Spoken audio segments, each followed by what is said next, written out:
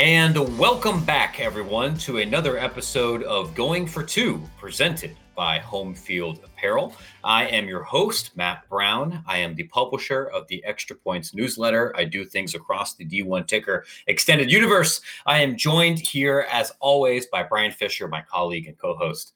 How you doing, man?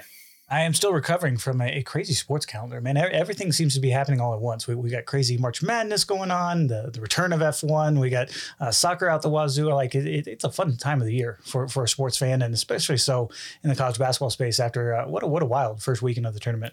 It was a great first weekend of the tournaments, really, right? Correct. Like we had, this is maybe my first year of getting more invested in the women's basketball side, in part because both of my alma maters, I guess you can't really count American as an alma mater. I didn't graduate, but both the schools I went to were in this tournament.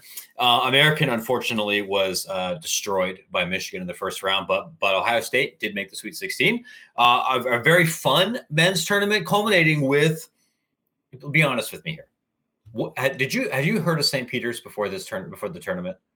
The only reason I had heard of St. Peter's was because I watched some of the MAC conference tournament a little bit, and I knew that Iona got upset, so it was kind of like wide open in terms of the field. So I was like, all right, well, maybe some of these other schools. So like, and that plus you're like all the conference realignment, talk you have with folks around, you kind of get a sense of like, all right, these schools are in this league, and so I think that is the only reason why I guess they were on my radar. But if you told me where to like, put a pin in the map and try to find the school. There was absolutely no way I would have known that, even though I've probably driven by, St. Peter's a couple times. I feel like I am in the top 1% of following conference realignment minutia or random historical minutia in college athletics. I only knew about the school because of that quiz that you and I created back in November about who's in the MAC versus the NEC versus a school that we made up. We have tried to do a lot of mid-major and NCAA tournaments related content throughout the Collegiate Sports Connect, throughout Extra Points, throughout the rest of the work that we're doing. Today, I wanted to talk about something a little bit different from a news story that dropped last week that we didn't quite have a chance to get into, but does impact mid-majors as well as high majors. Navigate, a research firm that touches a lot of stuff in collegiate athletics, a group that we've talked to a couple of different times, published the study last week. This was on the 14th, so last Monday. They published a study projecting what future conference distributions were going to look like. We're gonna include the Navigate study here in the show notes. For Power 5 conference distributions through next year through 2029, which is important because the Big Ten, the Pac-12, and the Big 12 are going to go to market during that period. Their study showed that by the end of the decade, the SEC would be distributing over $100 million per school in U.S. currency, with the Big Ten, not far behind them at 94. The Big Ten would jump the SEC in 2024 because they're going to go to market first. Then presumably when Texas and Oklahoma join the mix, that number would change.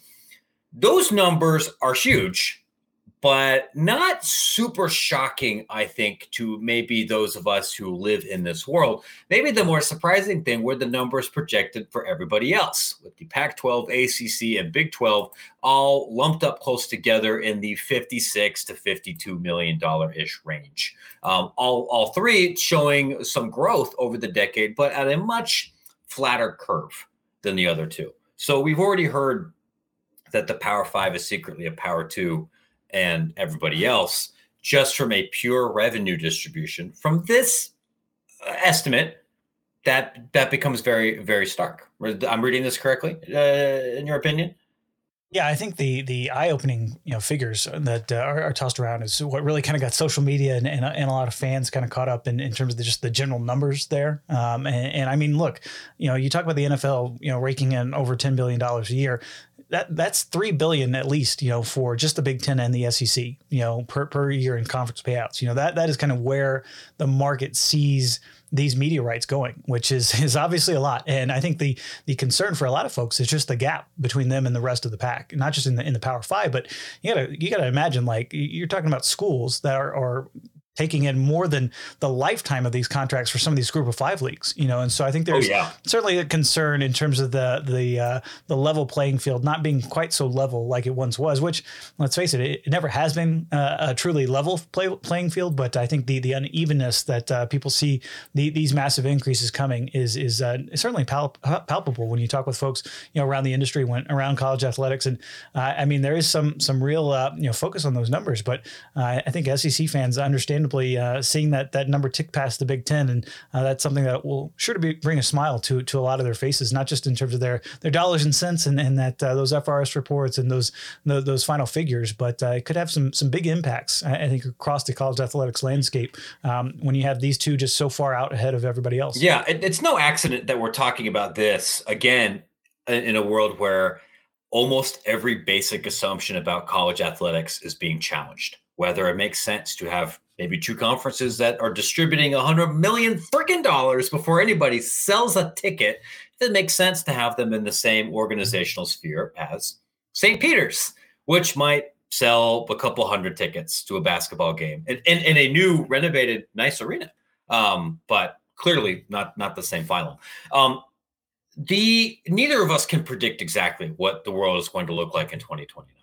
And Navigate, I think, it was pretty upfront about, hey, here are some of the assumptions and how we built in our model to help us better understand where these media rights valuations are going, how they got to this figure, what this all means. We actually have somebody from Navigate who helped work on the study that we're going to bring onto the show here. We're going to share some of this on Collegiate Sports Connect. So instead of us just speculating in front of a line graph for 45 minutes, we can have some more expert knowledge. So why don't we go ahead and bring in Matt right now and talk through this a little bit. Matt, thank you so much for taking some time here to chat with Brian and I here for Going for Two and Collegiate Sports Connect. It's a pleasure to be able to get a little bit more context behind your report and your numbers. Yeah, happy to do it. Always fun to chat about what we're working on. So thank you. The first question I'd love to talk about here is to talk about the projections here for Big 12 revenue over time. I was a little bit surprised myself to see that number seemed to be relatively static and even would go up over the course of the decade, despite the Big 12's membership changing dramatically. And we had talked to ADs and talked to people in the television industry last summer and as conference realignment was stabilizing, and the feedback that Brian and I heard was the Big 12 Tier 1 rights are not as valuable without Texas and Oklahoma as they were beforehand. Can you tell us a little bit about why you see those numbers not dipping substantially over the next decade? Yep. Yeah. Happy to fill in that. So with the Big 12, I mean, we know it's no secret that losing Texas and Oklahoma will take a big bite out of average viewership of those conference games. But with the marketplace we're in and the appreciation of sports rights in general, we think a combination of just that raw appreciation of what rights are worth, plus bringing in those 4 new institutions to kind of build the gap, that kind of makes them back whole so that you see sort of a gradual increase, albeit pretty light over time, sort of countering that dip. But what you see by that also is the SEC has a pretty big jump followed by another big jump.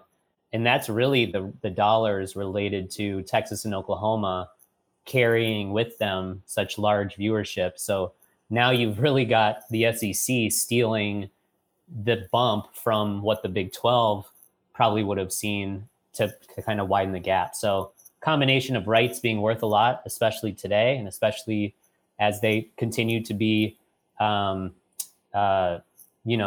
the most sought after type of programming. But getting those other 4 schools who, are pretty solid schools, we think will have a good impact and keep them whole and grow a little bit over time. You have included in here projections based on an 18 playoff. I'm curious why you guys went with that model, since all the talk has been with 12, and ultimately what kind of bump could these schools see if they go from 8 to 12 and bring in those additional revenues? Yeah. We stuck with 8 just, we know 12 was something largely talked about. And then, we took a couple steps back with how everything played out publicly. So we just wanted to stay conservative because we think these numbers just on the surface are pretty high numbers. So saying, hey, look, we're even going to stick with 8 to be conservative and kind of share where we think things are going. With 12, I think, some questions I think become more important to answer with 12. Obviously, how those auto bids aren't happening, but also just the way the CFP money is split up. I think we had some forecasts this time last year that said, hey, this 12-team model could result in a $2 billion a year payout with a B, right? And so I think with those numbers for a 12-team, I think we might have to revisit sort of just how the payouts work. I mean, today with the 4-team, there's a 60, 70 million fixed amount that goes to each of the power conferences and some smaller amounts to other conferences. And then there's a leftover variable piece that sort of gets paid out based on which round you make it to.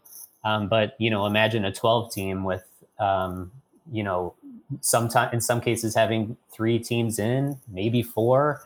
Are you going to reward a school that doesn't advance the same as one that gets to the championship? So you get, and a championship game having way more viewership than a first round game, but the first round games being no slouch themselves. So I think you'd have to really think about how that payout plays out, but certainly, we're talking, I think, another 5 to 10 million per school per year of the 12-team versus the 8. So pretty significant.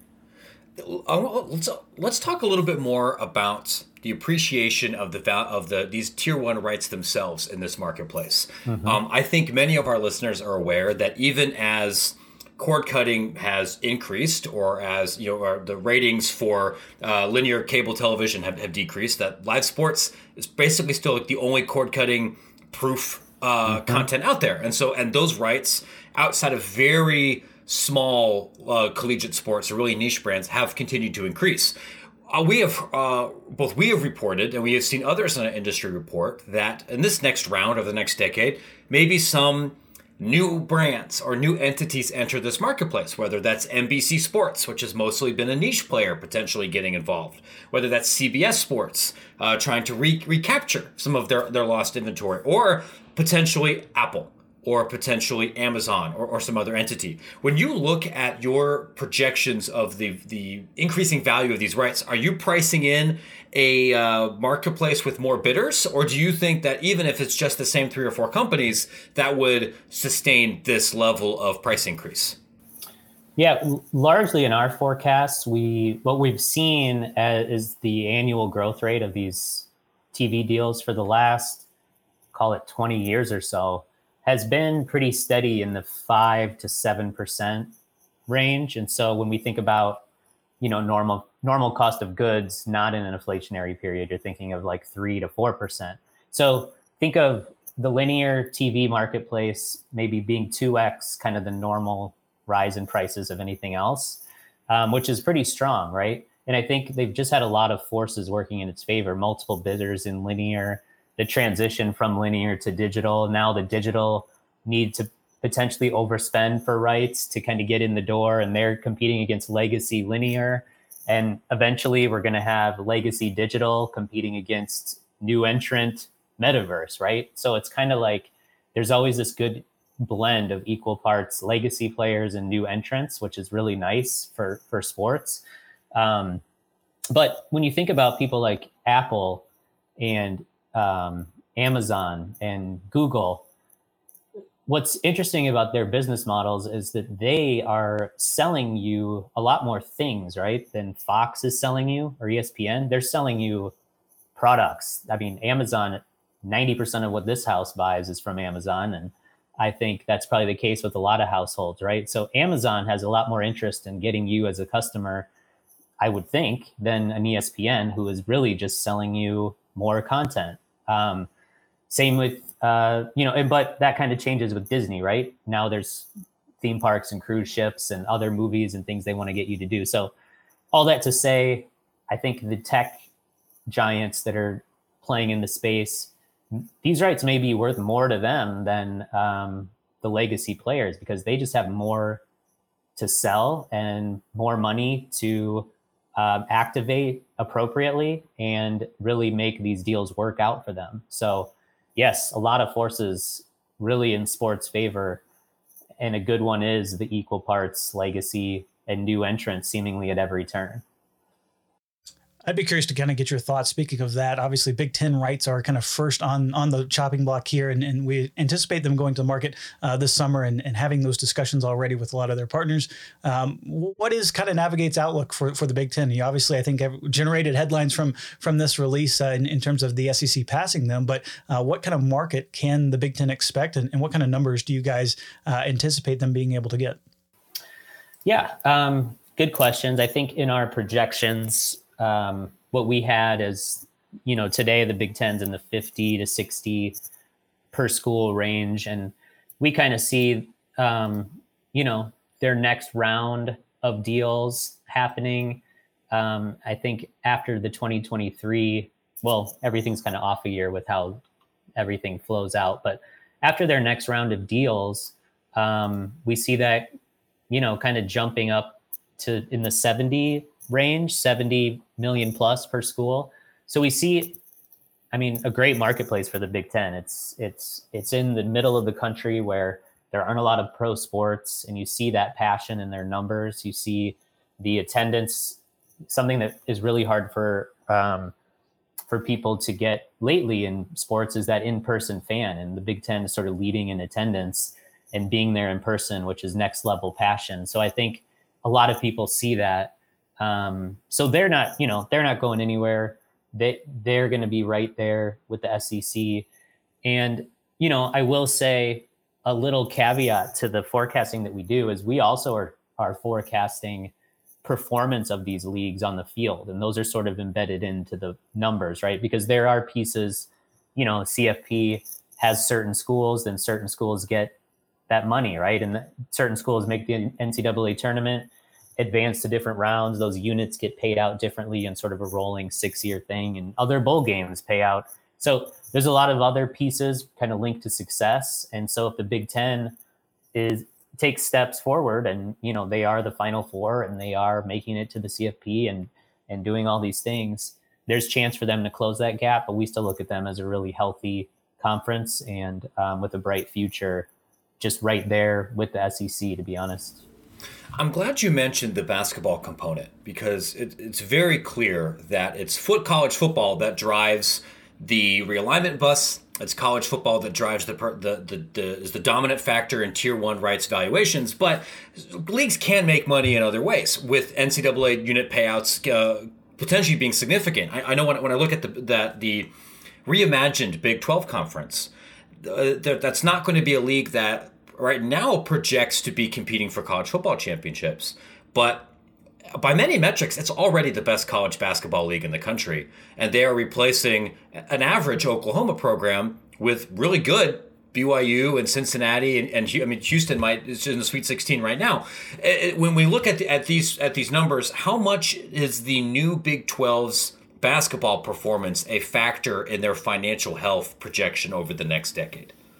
Yeah, great question. I think, in the technical modeling of this, we don't have an equal part forecast for basketball that we do football, just because, to your point, it's 85% of the revenue that schools are getting.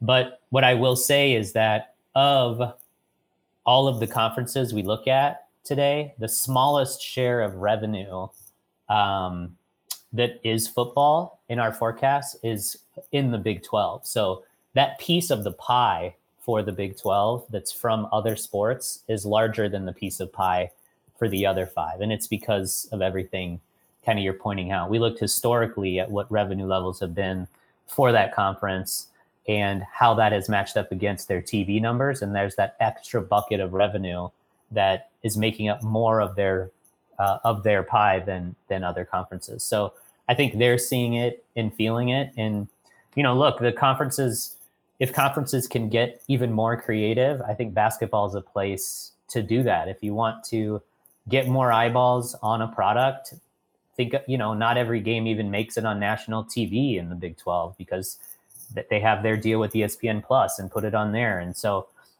imagine preseason conference tournaments matching up with postseason, or you have a round robin in the middle of the season that disrupts like an NBA product or an all-star game or whatever it is. I think there's enough inventory and enough interest, especially in Big 12 basketball, to maybe do something creative and unique and take even more steps and leverage into that. I think that's a great point worth bringing up. It's interesting. We've already seen some mid-major and low-major leagues try to do something similar for their broadcast partners. I guess on that note, and I realize this is outside the scope of your paper, so it's okay if the answer is I don't know. But so much of our audience for Going for Two and on Connect and for Extra Points are administrators and fans of mid-major programs. And I'm wondering here if through your course of study and looking at what things are going to look like for the Big 10 or the Big 12 or the ACC, if there are takeaways that you might have about the value of media rights or the financial trajectory for G5 or potentially even one AAA programs that are not going to get $50 million from a legacy linear company in the next couple of years. Mm-hmm, mm-hmm. Yeah, I mean, we've talked about this at Navigate among sort of our more college sports fans. And, what we said we would do is if we were, say, a commissioner of one of the G5, so they call them, conferences, maybe just take a hard look at where you're at and where you think you want to be and who you compete against and the realistic chances of getting where you want to be if we stay the status quo. And if you think those objectives are achieved through an expanded playoff and being part of this system that I think is overwhelmingly rewarding Big 10, SEC, and the other three conferences, that's totally fine. I think if that's where you want to be, there's plenty of money in it and plenty of success and happy student athletes and happy schools and enrollment bumps. And you get those Cinderella seasons to really make a splash. And just look at Cincinnati last year, pretty amazing stuff, right? So there's a lot there to be gained and enjoy. But if there's appetite for something different, there may be other models that reward them more financially than they are today. And we've talked about, think of a system where maybe all of them kind of bond together and say, let's put together this super conference of different divisions of these G5 schools, and let's make it a product that is very attractive to student athletes first, maybe even to name, image, and likeness rights second, maybe then to digital TV partners third, almost reprioritize how you're structured to be more for the future than the past. And who knows what comes out of that type of alignment. It could be something fans really go after and want to see. And but there are pros and cons to every model, but we think there might be a greener pasture if everybody got together and sort of creatively thought through something else. But again, there's plenty to do and plenty of rewards to reap under the current system and kind of seeing how things play out status quo too. So we don't blame anyone for taking that route too. We're just a little bit more, aggressive thinkers from the outside looking in, right? It's easy to say versus to do, It is. And, it's interesting. You also include in here in terms of structure, the Pac-12, they have maybe the most unique rights, arrangement coming to market, not only their first, second, and third tier rights, but marketing rights, all that. Is the Pac-12 just maybe the greatest unknown in terms of making a big jump, staying flat, staying low? I mean, how do you guys kind of sense the market for the Pac-12 and not only where they're at, but kind of where they're going with a new commissioner and a new probably strategy? Yeah, great question. It's such an interesting conference, right? It's almost like they were the first to sort of be innovative in owning their own rights and first to be innovative in splintering them, but then pulling them back and then owning them. And so you don't have to look back very far to see where the Pac-12 was getting more than any other conference per year, kind of that first round of TV deals. But I think what is sort of hurting them lately, and I don't think they would argue either, is performance and interest in collegiate sports. So many pro sports franchises kind of moving out of, other regions into Pac-12 territory, almost diluting fans at a time that you'd want them to be more passionate. So they're kind of battling the apathy crowd with the Gen Z crowd that, younger people have different interests, right? And they're sort of, we always talk about Silicon Valley being like looking into the future. Well, the future is sort of Gen Z appetite for sport, which is light. It's short broadcasts, maybe just highlights, more esports, more soccer, things like that. So they're battling from a couple fronts there. But what makes them an unknown is just the fact that they have all of those rights bundled in, and that they're really truly living the model of 1 + 1 could equal 3 if done correctly. So with Apple doing what they're doing, Amazon doing what they're doing, them being in Silicon Valley, they're kind of the forefront of a lot of name, image, and likeness concepts as well. Maybe they kind of do what I talked about that the G5 could do, but do it with a more powerful flock of schools to kind of reimagine what this could look like instead of just going with, a typical legacy player for the next round of deals. But yeah, good unknown is a good way to put it, I think. Speaking of unknowns, the terrible joke that I keep using whenever people ask me about crystal ball stuff is I say my newsletter would cost a lot more than $8 a month if my crystal ball was perfect. Clearly, yours isn't either, but in the interest of transparency, what I appreciate is you said these are the assumptions that we baked into our model to get to this level, right? We extrapolated the current trend, historical growth rates for college and pro sports media deals. Our model estimates a playoff of 8 rather than 12. Our model projects X, Y, and Z. We don't take into account variables X, Y, and Z. I'm curious, other than the number of teams in the college football playoff, is there a particular baked-in assumption that you guys use when you looked at this model to say, like, we are maybe the least confident that this assumption is true? Or if this assumption changes, that might have the biggest impact on this model. Does that make sense? Yeah, definitely. I think what comes to mind for me is the way that CFP kind of pays out today and what's included. So it's the New Year's Six and the actual playoff. And the New Year's Six deal was sort of first, and then the playoff was kind of added. And it's not super clear that the way that was done was sort of ad hoc values. So saying that the New Year's Six is worth what that's paid, and it's separately the CFP is worth what that deal was announced as. So it's almost, we made the assumption that those things together are worth a certain amount per viewer, and then broke down per viewer what that's worth and everything else. And then with a 12-team playoff, it's really replacing. We're assuming that those New Year's Six games become part of the playoff, as opposed to being brand new games in a lot of ways. And so I think there's an assumption of, how does the New Year's Six play into a 12-team, and how are, how do the ESPNs of the world look at a New Year's Six game as opposed to a CFP?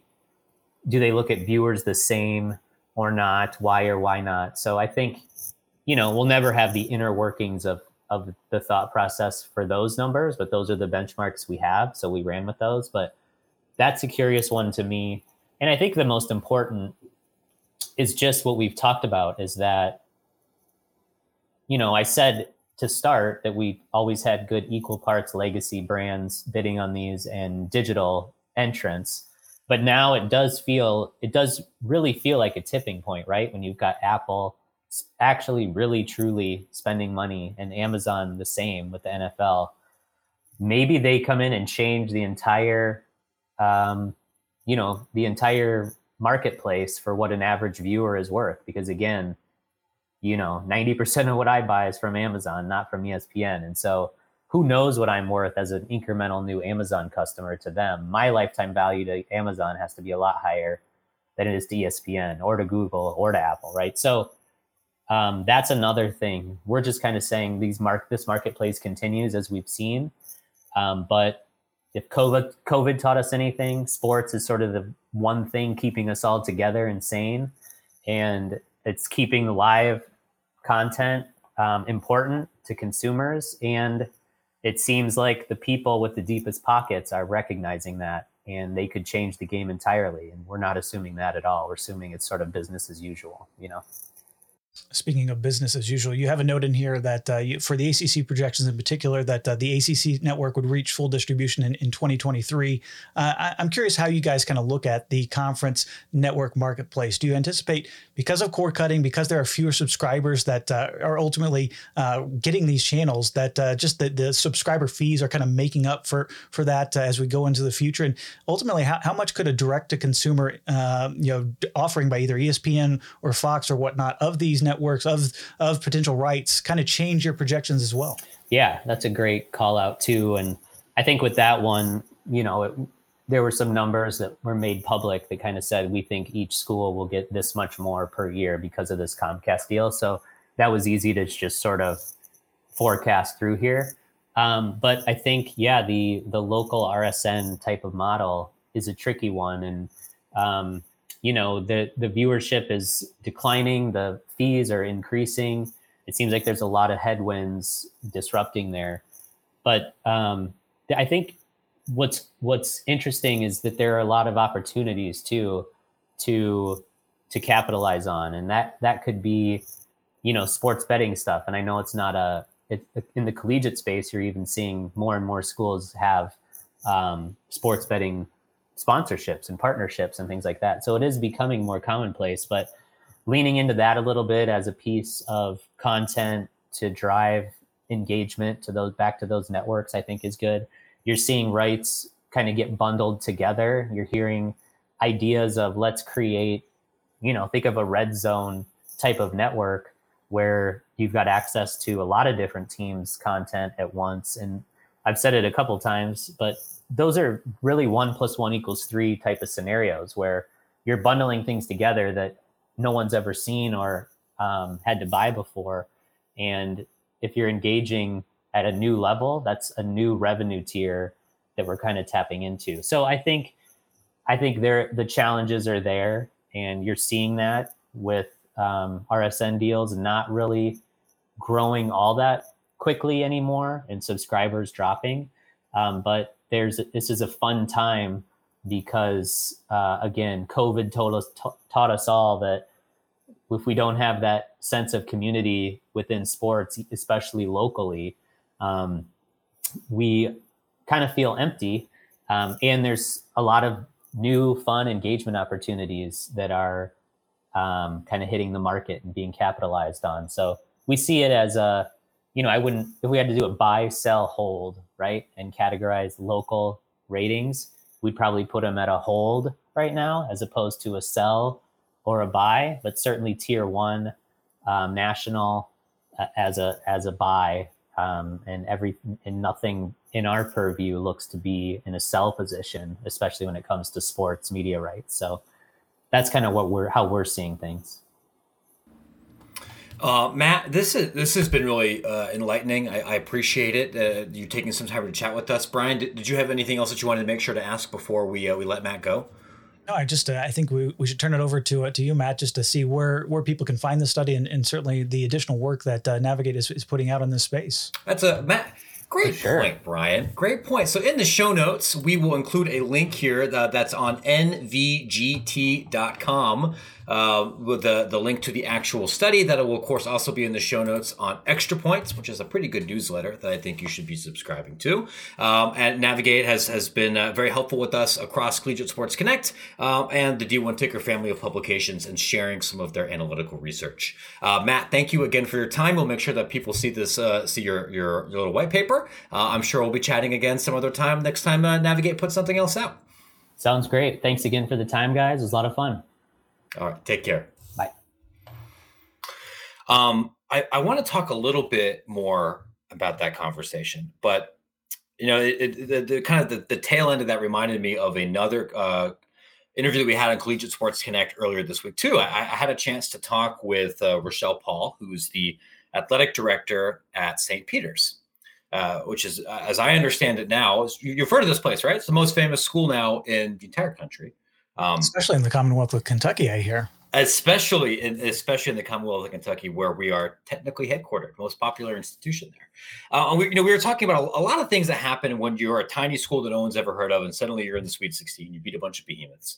We're talking about, hey, what are some of the new corporate activations that happen when you do this? So you start hearing from companies that maybe you pitched 4 or 5 times and they didn't take your calls, and now they do. And she's telling me, look, this is ongoing. It's definitely already happening. I'm sure you've seen what Peacock did to go take our cheerleaders to this event. And she said, and we've seen a lot of explosion in the apparel space, companies we haven't worked with before. Like, I don't know if you've heard of this company. It's called Home Field Apparel. And I was like, Home Field Apparel? As a matter of fact, I have heard of them because they are the title sponsor of this program. Home Field Apparel brings you the most comfortable, the most unique, interesting, officially licensed collegiate apparel, t-shirts, hoodies, crew necks, doggers, which are joggers with a dog with existential depression on them. You bringing in the vintage logos and vintage prints from colleges across the country. This week, they added St. Peter's. And you, of course, know what the mascot is for St. Peter's University, right? What is the Peacocks? It's the Peacocks. What could be better? That makes them, I think, the platonic ideal of the mid-major Sweet 16 darling, because you have, okay, here's a school that nobody more than 20 miles outside of the university has heard of. Check. What is it? A school that beat a gigantic blue blood that is wildly disliked across the country? Check. Sorry, Kentucky, nobody likes you. We're a Louisville company. Do they have a ridiculous and unique mascot? Yes. Baby blue peacocks, not the banana slugs, but it's like the next best thing. Do they have a star player with unique and recognizable facial hair? Check. I literally do not know how you could have drawn this up any better. The home field collection for St. Peter's has the strut of destiny, angry marching peacock. You have the beautiful heather blue. You got the Peacock Nation. And this was all turned around very quickly. We're actually going to talk to some people at home field in a couple of episodes about how you actually execute this for a major moment here with mid-majors. But you've got the UCLA, you've got the Gonzaga. I'm wearing a BYU shirt here today because most of my wardrobe comes from home field. But you can get all the St. Peter's stuff too, which you should do because it's beautiful, especially if you don't have any other blue shirts in your life. I ran to go buy the Strut of Destiny one so quickly. Like I cannot wait for that to actually get in. But yes, that was not only on brand in terms of home field to turn the thing around, but just a great look to the t-shirt. And I cannot wait to wear it. Hopefully they will make it in time for the actual games. Cause if you're going to rep the Peacocks, you might as well do it right.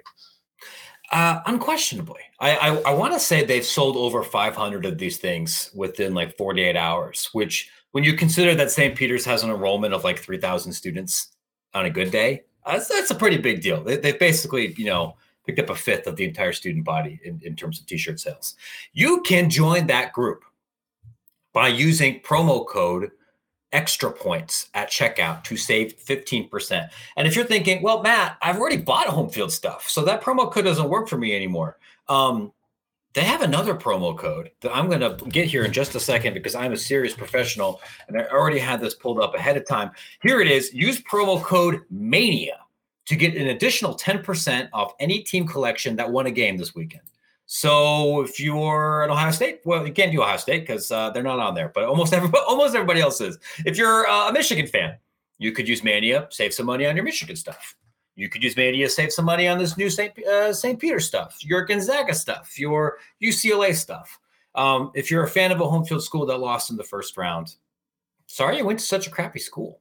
Maybe you should have done a little bit better on your ACT. Then you would have had a high-paying job. You wouldn't need this discount code. But for the rest of you, extra points on your first order. Use Mania to 10% on the teams that have actually won. And then I'm going to also just mention this real quick one last time. For my friends who work in athletic departments, if you have not reached out to home field and gotten your school on this list, what are you waiting for? Look at all the great publicity St. Peter's is getting. And I'll tell you guys, literally last week, Connor, this is for you.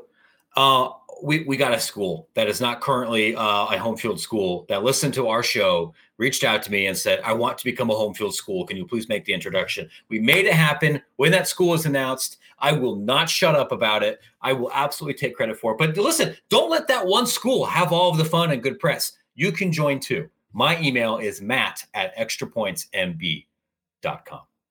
All right. That was a hell of an ad read.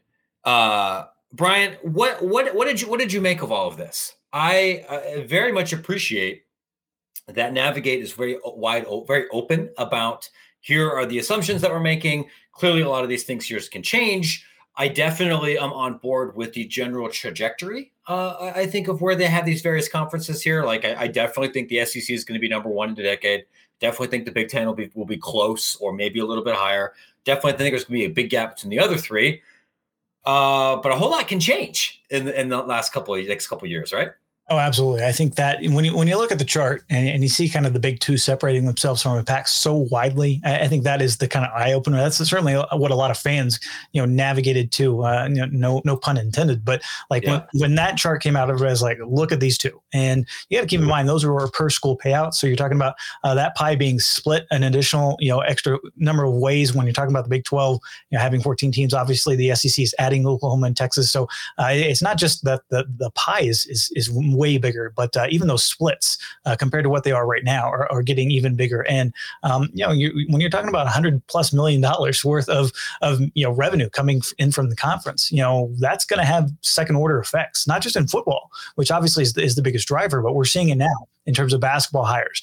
Look at all these deals. I mean, obviously, LSU maybe a little different category given the NCAA hovering over their program, but handing out 8-year deals, to basketball coaches, that is something that other schools and other conferences probably not in a position to do so, even at the Power 5 level. And I think it's going to be even more interesting to see as we navigate things with the UN transition, NIL continuing to evolve, how much of these media rights are going to be, really at the disposal of a lot of these ADs in terms of those other sports.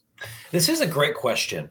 And on one hand, I completely agree. And I think particularly within the SEC, we can see a straight line between we've gotten gobs more money and actually investing that into things that are not just football. Women's basketball, I think, is the prime example. We've talked about this on Connect and on this show and on some other episodes here about how that has helped fuel increase in salaries, increased investment in there. Men's and women's swimming is another example. Volleyball, it's happening. But I will huge. And it was already huge too, but that's accelerated, right? But I think it's also worth pointing out. Do you remember the last time an SEC team won the men's basketball championship? I'm going to go with. This is a bad question because my memory is shady, but I'm going to go with Kentucky, 2015, 2016, whatever it was. It was 2012, Kentucky. It's been a decade. It's been, I think, twice as long since a Big Ten team has done it. I mean, 2002, if you want to count Maryland, when they definitely weren't in the Big Ten. 2000 for Michigan State. The ACC, despite being pretty far down this list, has won championships in baseball. It's won championships in lacrosse. It's at least for Clemson has still been able to compete at a national level. The big and so has so is the Big 12. You're defending national champion right now, Baylor.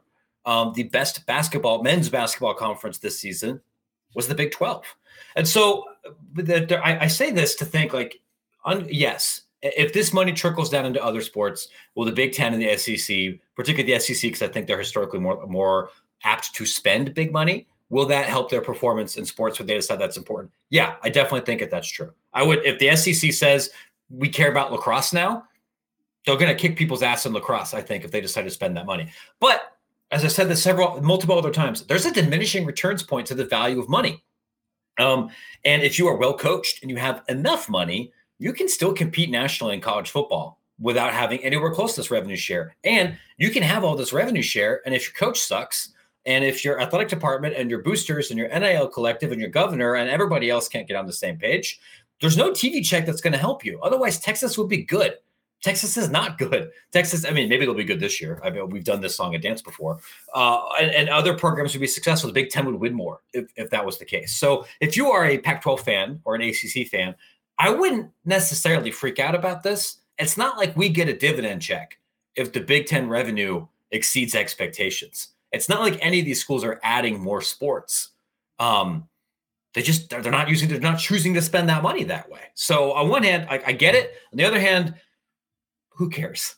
at some point, maybe a $30 million gap is so big that changes things. But I don't see a ton of evidence to suggest that if you don't work in this field, this matters that much. You know what I mean?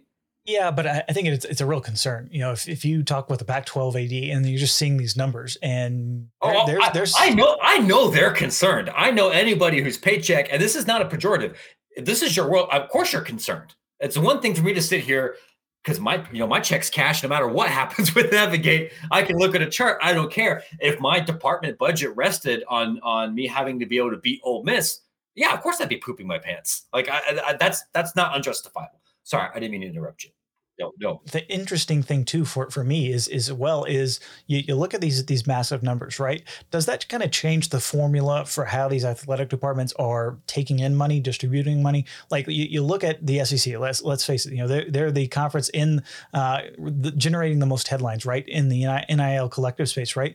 If these athletic departments are getting $100+ million or so in terms of their media rights, are they asking donors less to make those asks for facilities upgrades, for a new locker room, for just general giving to cover coaches' salaries, because they're getting that from the media rights aspect? You know, and then are those dollars in turn from those boosters going towards the players more? You know, and maybe is it going towards the players more in the SEC versus the Big Ten versus the Pac-12, which is, you know, obviously they're going to need every single dollar that they have in order to help close this gap. So I think we hit upon it with the college football playoff and that unknown of the distribution from that CFP and what it might look like. I know that was a huge concern for George Kliavkoff, the Pac-12 commissioner, in terms of signing things and expanding the playoff without really knowing how many dollars you're going to get, what the percentage revenue cut is, and all that sort of thing. I think that and how the pie is really divided up and on the inside and going out as well. That is going to be an intriguing thing, I think, for a lot of ADs to kind of look at over the coming years, as well as fans, because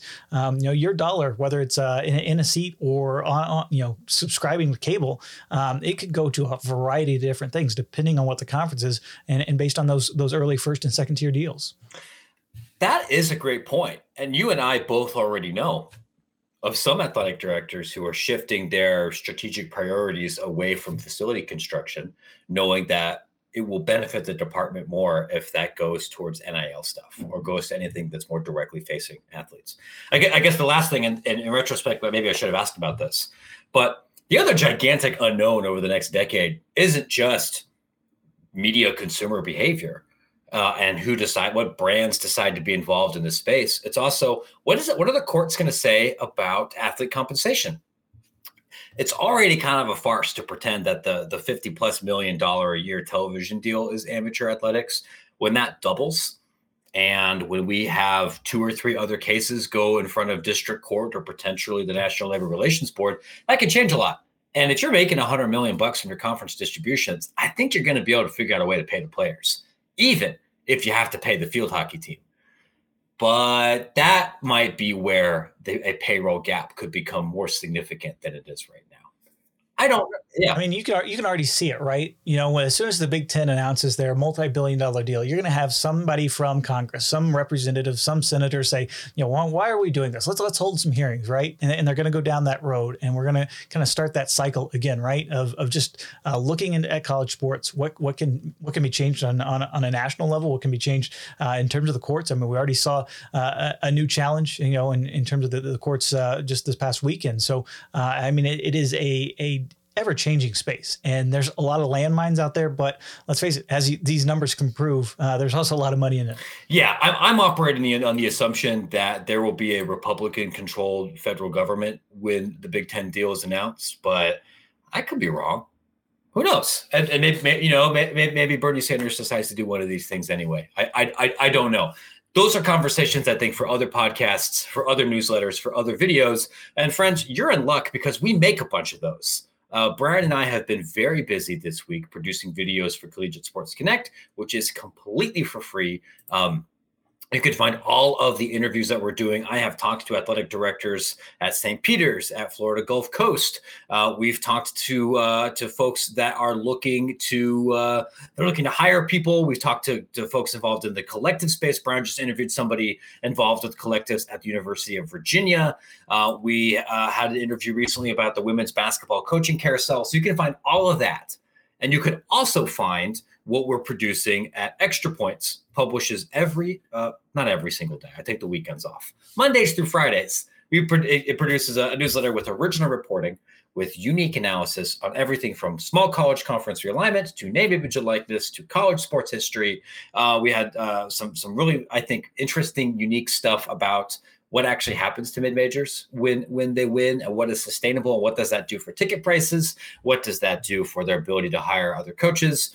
It's nerd stuff. And I know you like nerd stuff because you've been listening to this podcast for the last 40 minutes. So you can find all of that at extrapointsnb.com. Brian, if I've forgotten to plug anything, I feel like I've been a good company man here. You have done an excellent job as a company man. But just make sure, if you're out there, rate, review, and subscribe if you are able to. I know Spotify is does ratings now. Make sure you subscribe. If you're subscribed through that app, give us 5 stars. Of course, it always helps if you're on Apple Podcasts. We're on YouTube now. Like if you want to see our beautiful shining faces, or simply just what kind of home field shirt we're wearing right now, go jump on YouTube on the D1 Ticker page. We have a playlist of all our past episodes, interviews like this as well. There's a ton coming in that space, as you mentioned, on Collegiate Sports Connect. So exciting times here in college athletics, not just with the men's and women's basketball tournaments. You had hockey just wrapped up. Women's hockey just wrapped up. That's right. Women's hockey did. And who won the women's hockey national championship? I believe that would be the Ohio State University. That's right. Women's hockey school, women's basketball school, synchronized swimming school, pistol. I'm probably forgetting something. The point is, nothing that happened during the men's basketball tournament could hurt me, because I got to watch my alma mater win a national championship, which was pretty cool, in my opinion. Always special, just like episodes of this podcast. Thanks so much, everyone, for following along with us. We have some more guests and some other fun things in this show lined up soon. Until next time, thanks for listening. Thanks for following along, and we'll see you on the internet.